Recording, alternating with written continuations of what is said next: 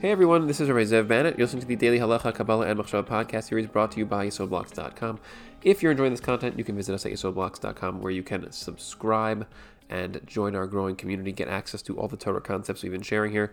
We now have video capability. We're adding new content all the time, adding new series. We're going to start exploring other works, other books, other Torah writings, in addition to all the general principles, series and episodes and pieces that we're doing there. So check that out and join us today and learn the Torah that you have been wondering about, hoping, dreaming of in the deepest recesses of your mind and your heart, that maybe actually there could be Torah out there that was so real, so profound, so integrated, so holistic that instead of it just being a fragmented set of Dvar Torah ideas and just a lot of learning of halacha, there could actually be layers of depth underneath that bring this all to life and actually turn the machine on. So visit us there today and join us. We're in Siman Nun Gimel still. That's section 53 of the Shulchan Aruch. In every episode, we explore a different halacha from the Shulchan Aruch, going through Orach Chaim, all the halachos of daily living. And the theme topic of Siman Nun Gimel is the concept of the Shaliach Tzibor, the leader of a tefillah group, as we've been discussing over the last few episodes. And we're in the middle of Halacha Yud Tes, the 19th halacha in section 53. The second half of that, we're going to explore that in this episode. Previous episode, we explored the first half, which spoke about people who are gerim.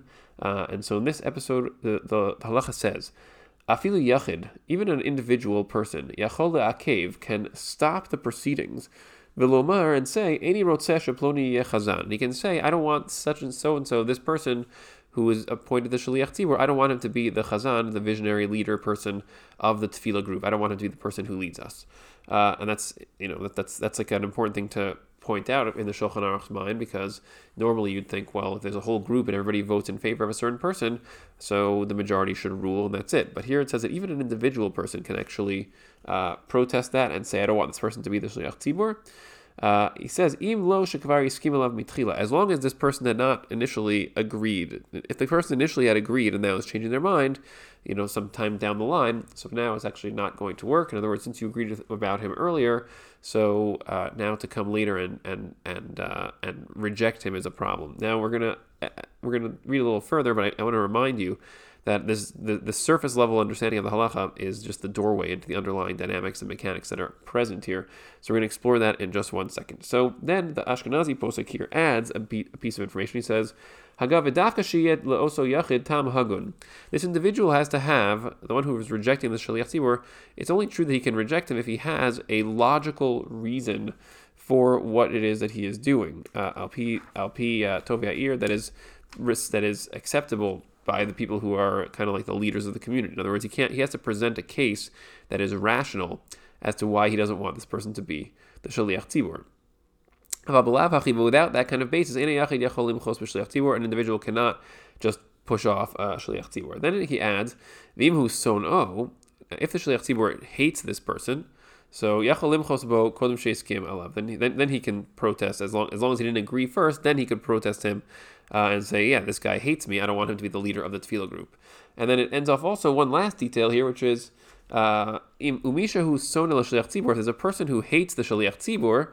Lo yalel sefer Torah b'kishikora atochacha. He should not be a person who then gets an aliyah to the Torah to actually make brachos over the Torah on days where we read the Torah in shul. So he should not get an aliyah during the reading of the Torah, the part that is the tochacha. Actually, that's this week's parsha in Parshas Bechukosai, and the other tochacha is in Parshas Ki Tavo.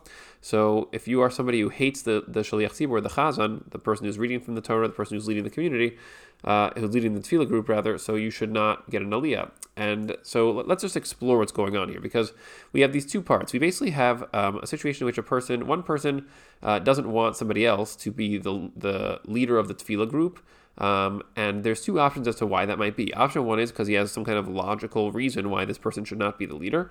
And option number two is that he hates him, or is hated by him, or something. Although if he's hated by him, that could fit in option number one, because that's the logical reason why he wouldn't want this person to be the Shaliach Tzibor, somebody who hates another person, so should not be the leader of the tefillah group. And that's actually, the Mishnah Berurah here discusses some of the complexity of, different people hating each other, how this plays out. But let's just dig a little carefully into what's underneath this. We can understand exactly the two parts here. And it seems kind of simple. It's like, well, if you have a logical reason why the shliach tzibur why this person should not be the shliach tzibur, then that's all you really need. And if it's not logical, if you actually if it's a personal grudge issue, then it becomes much more complicated. So what I want to dig into here is just to explain exactly what the mechanics are of these two sides. In other words, having a logical issue with somebody else versus having some kind of emotional issue where you hate them, you dislike them, you have resentment towards them. So the Torah basically maps this out in what's called the world of emotion. In other words, we've been discussing until now how we have these 5 layers of being within us, which is basically there's like the world of perception, and then there's the world of thought, and the world of emotion, and the world of physical, practical application and behavior and physiology. And so those are really 5 layers, even though it sounds like there are only 4. We're not going to delve into why they're 5 right now, because 2 of them are kind of covering 2 different areas. But the point is right now is that the way the Torah maps out how and what emotions are basically a set of reactions, physiological expressions of perceptions that we have. Which means that if you have an emotional response to somebody, like let's say you get angry at someone, so the Torah says that is actually a reaction, a result. It's a manifestation, really, of your perception of that person. And that's a very key point here, because very often when we experience negative emotion towards another person, we say, oh, why do I hate that person? Why do I have resentment or jealousy towards that person? Oh, because of them, because they do this, they do that. I don't like how they are. I don't like what they do. I don't like how they behave. And that's why I don't like them. That's why I dislike them. That's why I have, and that's a simplistic way of saying that's why I have emotional reactions to them that are negative in nature.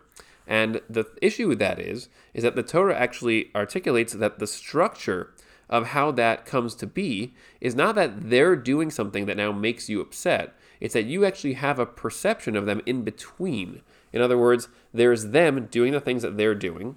There's you feeling the things that you're feeling. And then in between those 2 things there's this gap where you have a set of lenses, a set of perceptual glasses, a set of deot, perceptions that now are defining how you see that person, and that gives rise within you to the emotional response.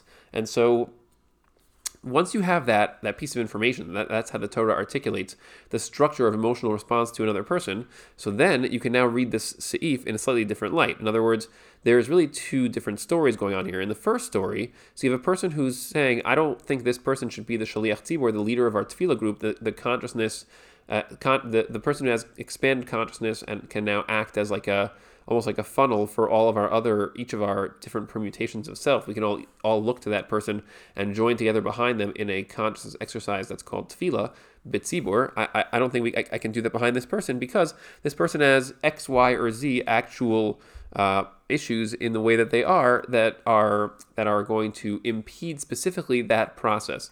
That's what the halachos of the earlier parts of this siman, this section of halacha, were about. The shliach tzibur should be a certain age, a certain amount of wisdom, knowledge, a certain amount of development. And let's say you come and say, listen, like this shliach tzibur does not have Torah knowledge. That's something which is unfortunately pretty common today. This shliach tzibur does not have Torah knowledge. He might have a very nice singing voice, but he knows nothing about the Hebrew language, tefillah, Torah, any of those things. And so I feel that is an invalidating attribute in terms of his role as the tefillah b'tzibur leader. So that's a logical protest on its face that is based in halacha and is saying this is an actual a flaw that is, or something which is missing, which now undermines his capability of playing this role. So that is something which can be said. It's an honest, true assessment of somebody where there is no emotion present. If the person is making that kind of point and there's no emotion intermingling with that, so then the halacha is that we can listen to him, and that's actually a valuable piece of feedback. But let's look at the second half of the story, or the other story that's present here, and that is a case where the person. Let's use the overt example, where a person is overtly either dislikes the shliach tzibur, has had issues with him, political issues, which is just a synonym for ego issues, and so he basically does not want this person to be the shliach tzibur because he hates him. and has some kind of grudge against him. So what does that look like on the inside? Well, structurally what's happening is, as opposed to the first example where there's simply an assessment of the person from a distance, I can sit over here and I can say, without any involvement, it's not something that I'm emotionally involved in. Instead, I just observe these things from a data place, and I see this is the situation, and therefore I feel it will impede the process of tefillah. But if I have an emotional involvement, what does that mean? And listen to that phrase, emotional involvement.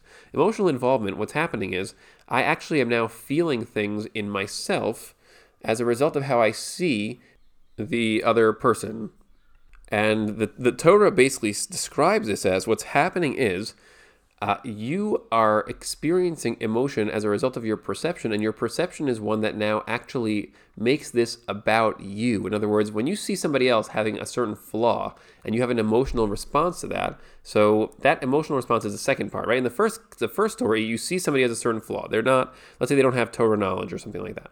Okay, but there's no emotional response. But in the second story, you see a flaw in the other person and you still have an emotional response. You do have an emotional response. So what's the difference in the perception that you're using in the first versus the second case?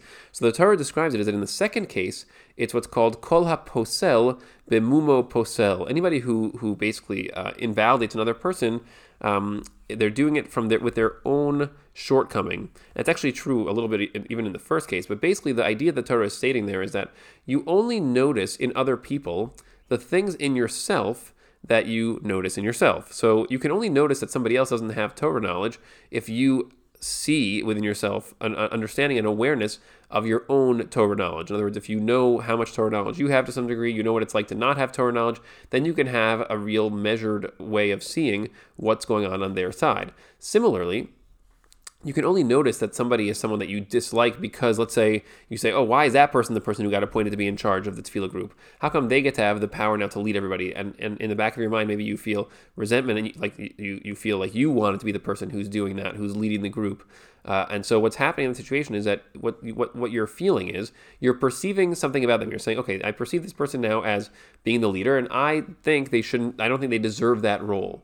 Now, you're not doing it from a place of seeing a particular aspect or attribute of them. Instead, what's happening is you're saying, or you're saying, this person, I don't think they should be in charge because why should they be in charge? I would rather be in charge. That's essentially what the structure of jealousy actually is. In other words, what happens inside of us, according to the Torah's map, is that when we feel emotional resentment towards somebody else, emotional anger, anything like that, what's actually happening is we are seeing in them things that we have inside ourselves, and we are now disliking them for supplanting us. In other words, or for being what it is that we wish that we could be, or any kind of thing like that, in which now there's personal involvement. In other words, now it's not just about that other person, and I'm evaluating them from a distance, from a place of gevura, of otherness, of distance from them. Instead, now there's an intermingling of my own issues with my assessment of that other person. And so when I see them doing a certain thing, when I see them leading the group, that triggers in me my own thoughts about myself in that area. Maybe my own feelings of my das tovara, distorted perceptions,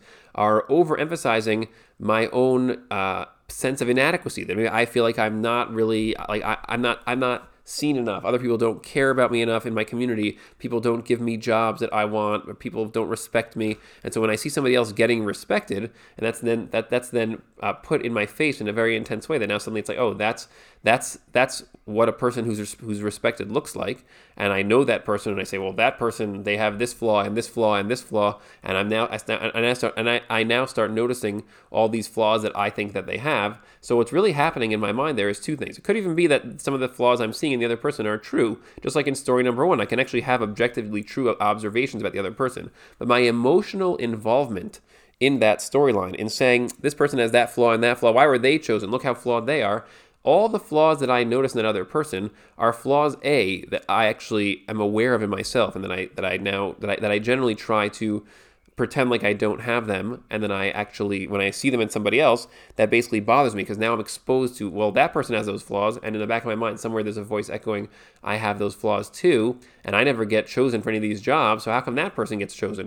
And that's the actual underlying structure of jealousy and hatred, which is basically when you look at somebody else and you see something about them that you know exists in yourself in some form, and then you are essentially jealous or resentful. What happens when you're jealous or resentful is you're basically seeing that the way that they are and the way that what they have, given their setup, you also have those things. And you say, well, why did they have that circumstance and I don't have that? And so you start to basically connect your own circumstance to theirs in your perception, intermingling your sense of self with their existence. And now that creates this inherent a comparison dynamic where it's like, well, like they're in my spot. When in the first storyline, objectively, there's no such thing as that. Nobody can be in your spot. You have your storyline, your flaws, your struggles, your purpose here, and nobody can really ever take that away from you. That's just your world, and you have to basically look to the world around you and see where is there room for you to push to create more, to find more space for yourself,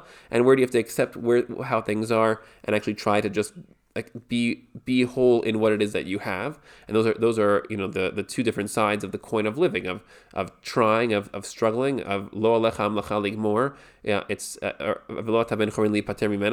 which means it's not upon you to finish the job, but it's also not upon you to just not do anything. And those are two paradoxical concepts that you have to try to become more, but also accept when you can't.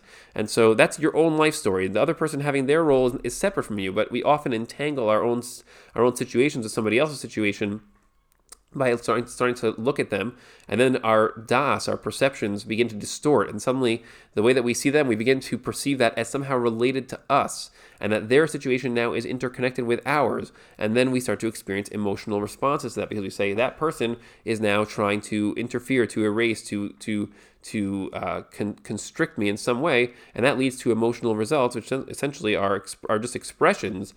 In other words, it's not just that it leads to emotional results. The emotional results are simply the markers of that process, where you basically involve yourself perceptually in somebody else's space, thinking to yourself that should be your space, and look at all the things that they have versus what you have, and then that leads to emotional responses, which act as markers. In other words, if you feel like what it says in the Shulchan Aruch here, if you feel like you hate a person in your community, you have resentment, other people irritate you, that means that underneath you are emotionally involved with that person, which means you are perceptually entangled with that person in your mind, and you do not have enough distance, enough gvura between you and them, and you see them as sort of like a part of you. This is also true in families. That's why there's so much resentment in families, because people are so entangled with each other, because there's so much overlap and so few boundaries in families, because we live in the same house all the time.